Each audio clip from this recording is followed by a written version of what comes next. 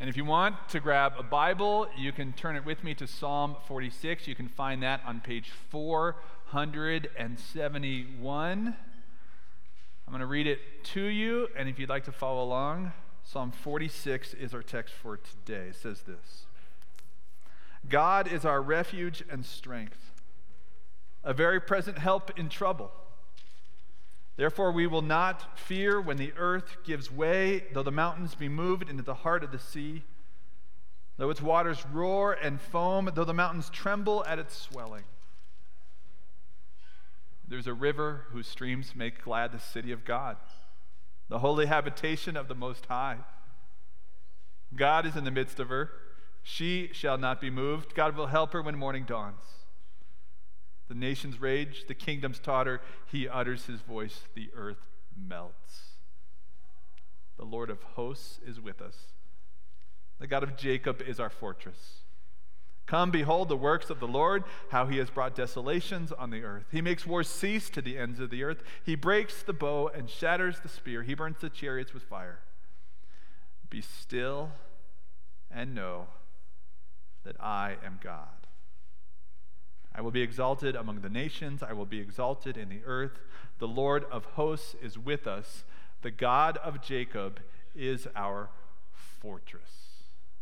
And this is God's word. Maybe you know that these words you just heard were the inspiration for the hymn that Martin Luther wrote, the one that we just sang a few moments ago, "A Mighty Fortress is Our God." And the myth that's grown up around the hymn, "A Mighty Fortress is Our God," goes something like this: that it was about 1521 that Luther wrote those words.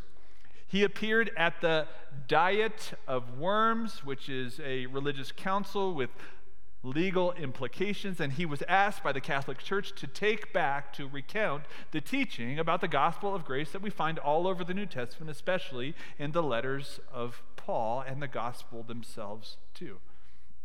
He refused to do so, and he was whisked away by his friends to Wartburg Castle, and it's there that he hid for a number of years. And it was there that he wrote the hymn, and there that he translated the New Testament from Greek into German, the language of the people. Like you do with your spare time, you know? That's the myth. That's not the real story. I'll tell you that in a minute. But still today, for us, these words of Psalm 46 are a comfort for us to know that when the earth gives way, and then when the foundations around us seem to crumble, what seemed to be wrong is now right, and what seemed to be right is now wrong. That when the institutions that we thought we could trust, and the people who lead them, we can't depend on anymore, that in the midst of war far away, that there is one, when things change, who does not change. I think I've read Psalm 46 more often than any other psalm in my life. I've read it with some of you in hospital rooms, and at deathbeds, and at gravesides. Because it's a comfort to know that when our lives are shaken, and that when things happen outside of our control, that God is our refuge and strength, and that in him we can be still. Here's what I'd like to do together. Two things that we find in this psalm that give us a third thing. First is the power of God. We're going to see that in just a moment. Second, the presence of God. That together, not on their own alone, but together can give you today the peace of God. So, I hope you have your Bible open, and I hope you have a pen. You've got a place to take notes, because we're going to learn some Hebrew today, my friends. Let's start with the power of God in Psalm 46, verse 1. If you got your Bible open, you heard me read it a few moments ago, but let's try something. Why don't we read verse 1 out loud together? Would you join me? 1, 2, 3. God is our refuge and strength, a very present help in trouble. Now, if you see the words very present, maybe in your Bible you've got a footnote that points you to a word down below. In place of the word very present, we could also find the words well proved. The Hebrew word here has the sense that it is reliable and dependable, but it is also, the Hebrew sense here, it is well present or very present, well proved, that it is sufficient, that he is enough. Why is that important? I want you to see this right up front. That God is your refuge. What's not your refuge necessarily is relief from your circumstances. It doesn't say relief is your refuge when things get better. It says he is your refuge, that he is sufficient, and he is enough. Because he is your refuge, and because he is enough, you can have rest in him, whether you have relief from your circumstances or not, that you can be still in him even now. Martin Luther was no stranger to spiritual attack and battle and temptation. He struggled with his own sin and his own unworthiness. And he actually wrote the hymn, A Mighty Fortress is Our God, several years later, about 1527, we believe, was the Black Plague is spreading across Europe, would go on to kill nearly half of the population. Luther has now moved to Wittenberg, and rather than flee the city, he decided to stay in the city. He and his wife, Katie, who was pregnant, they opened their home to people who had the plague. One of Martin's friends, the man who was his pastor, had a sister who was pregnant. And she became ill with the plague. She was staying at Luther's house. She died only a matter of moments after Luther had held her in his arms. Messed with his head. A couple of his friends, because it was very unpopular to be a follower of the teachings of Luther at the time before they were even called Lutherans, his friend Leo was burned at the stake. His friend George was murdered.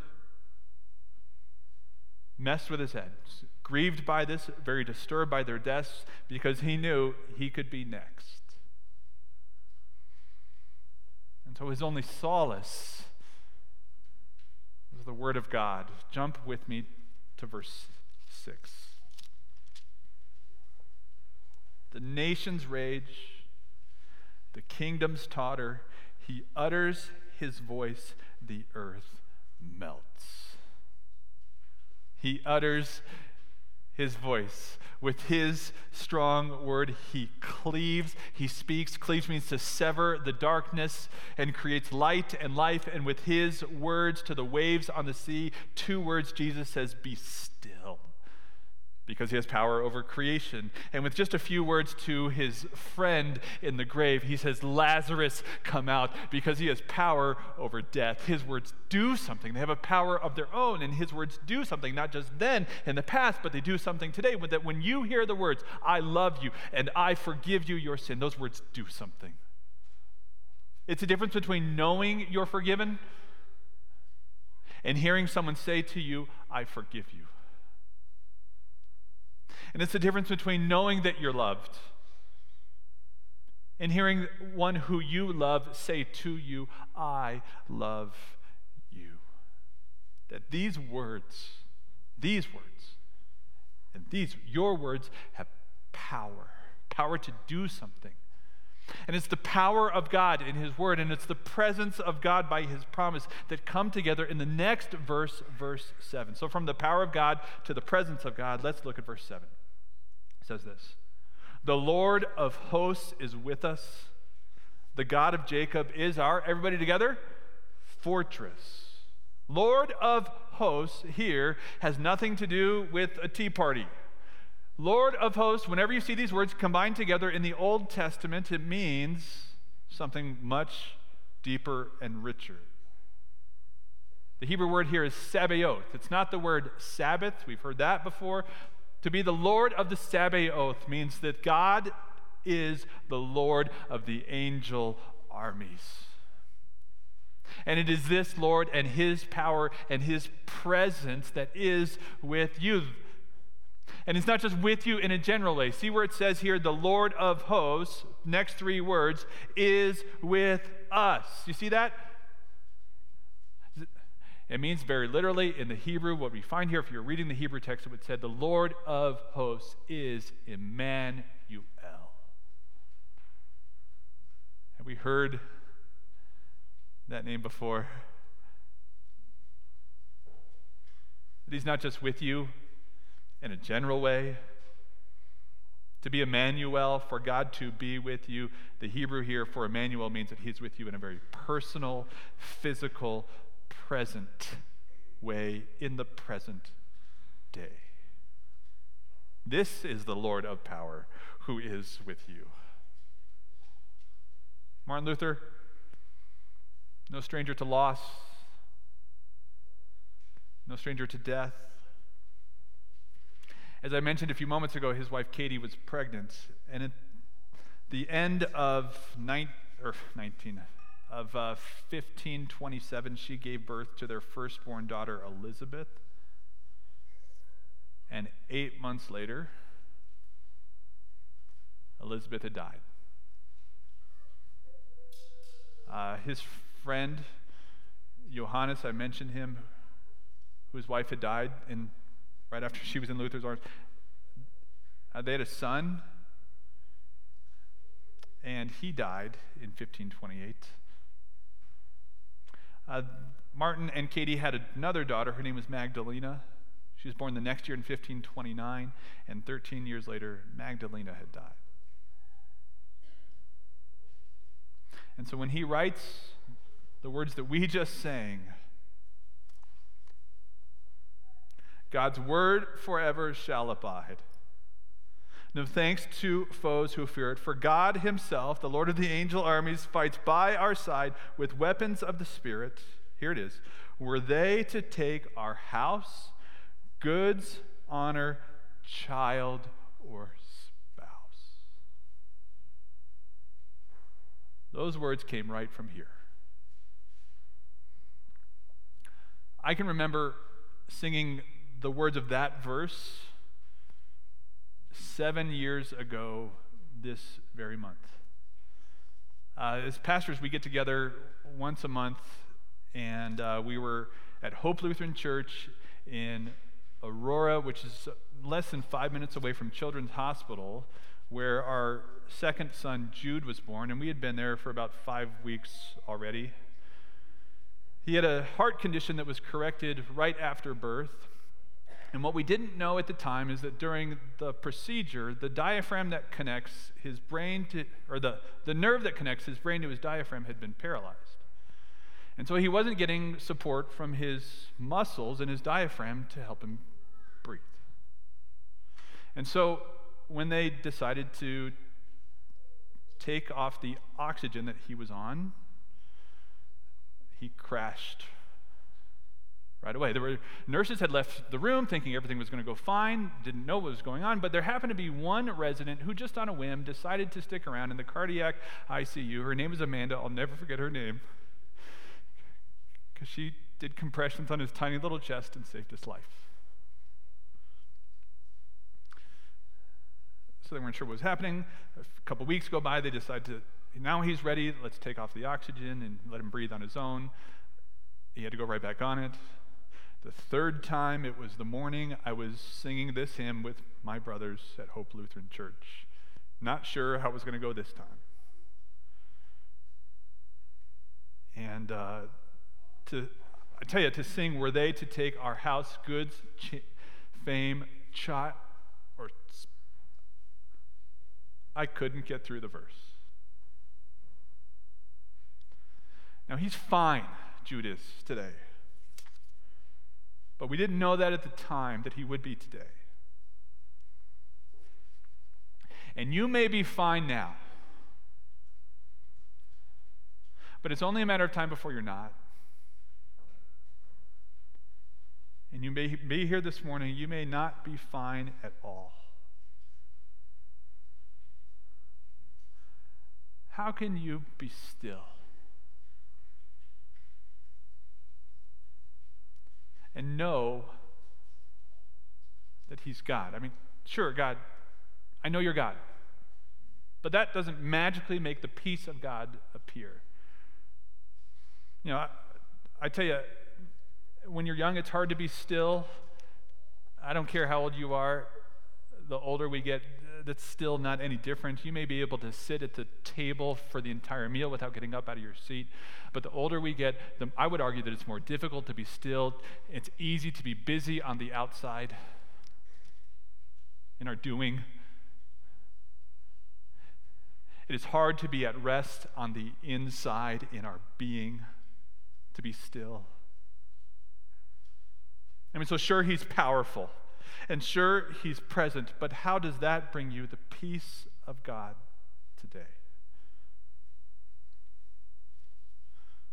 Well, let's turn to verse 10. Because the peace of God that comes from the power of God and the presence of God, there's something that's very easy to miss in verse 10. Let's read it out loud together. And then we'll close. Be still and know that I am God. Let's keep going. I will be exalted among the nations. I will be exalted in the earth. All right. If you notice in this verse, it's different than all the other verses of Psalm 46. Every other verse in Psalm 46, 1 through 9, and 11 after, they are words about God. But only verse 10 is a word from God. It's not just a word from God, it's a different, special kind of word. It's a command, it's an imperative. It is God to you saying this morning, be still. Hebrew word here means more than just to be physically still.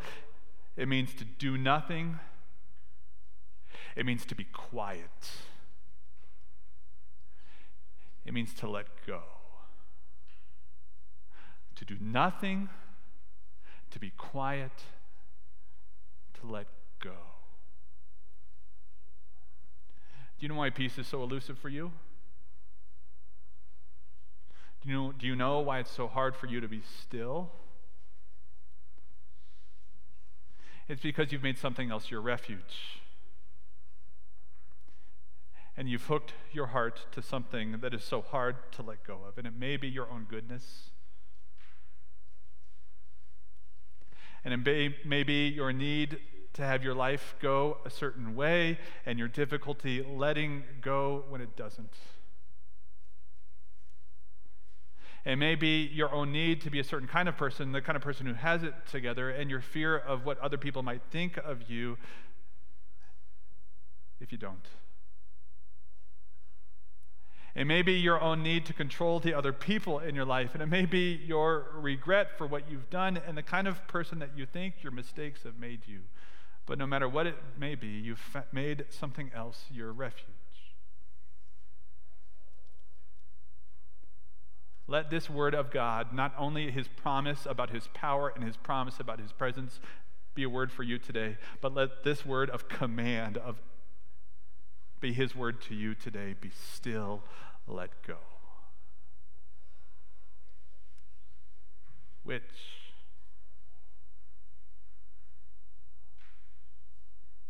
may be easier said than done. Because if you do let go of the things that have become your refuge, no matter what you may say you believe about God, what else do you have to hold on to? If you let go, my friends, you have so much. You have a foundation that can't be shaken. That faith alone is enough. Faith that trusts that grace alone can forgive you, and that Christ alone, who is your refuge, was shaken for you. Do you see what he did to be with you? That when the armies of Rome had circled around him, that he could have called down legions of angels from heaven, but he chose not to and surrendered for you. Then as he cried out on the cross, as he uttered his voice, there was no help. And as he breathed his last and let go of his spirit, he was still on the cross for you. In the moment of his death, the earth gave way. Creation itself was shaken by an earthquake, and because he is risen, he's in the midst of you today, and he won't let go of you.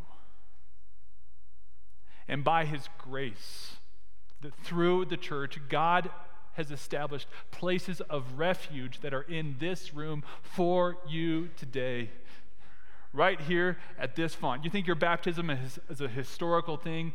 506 years ago in 1517, Martin Luther kicked off the Reformation of the church by nailing 95 theses to the door of the church in Wittenberg, and the first of those said this, that the entire life of a Christian should be the life of repentance. That even today for you, even if you're baptized long ago, you tell the devil, you tell yourself when you're not sure if you're good enough, you're not sure if God loves you or if the other people in your life like you, you say, I am baptized.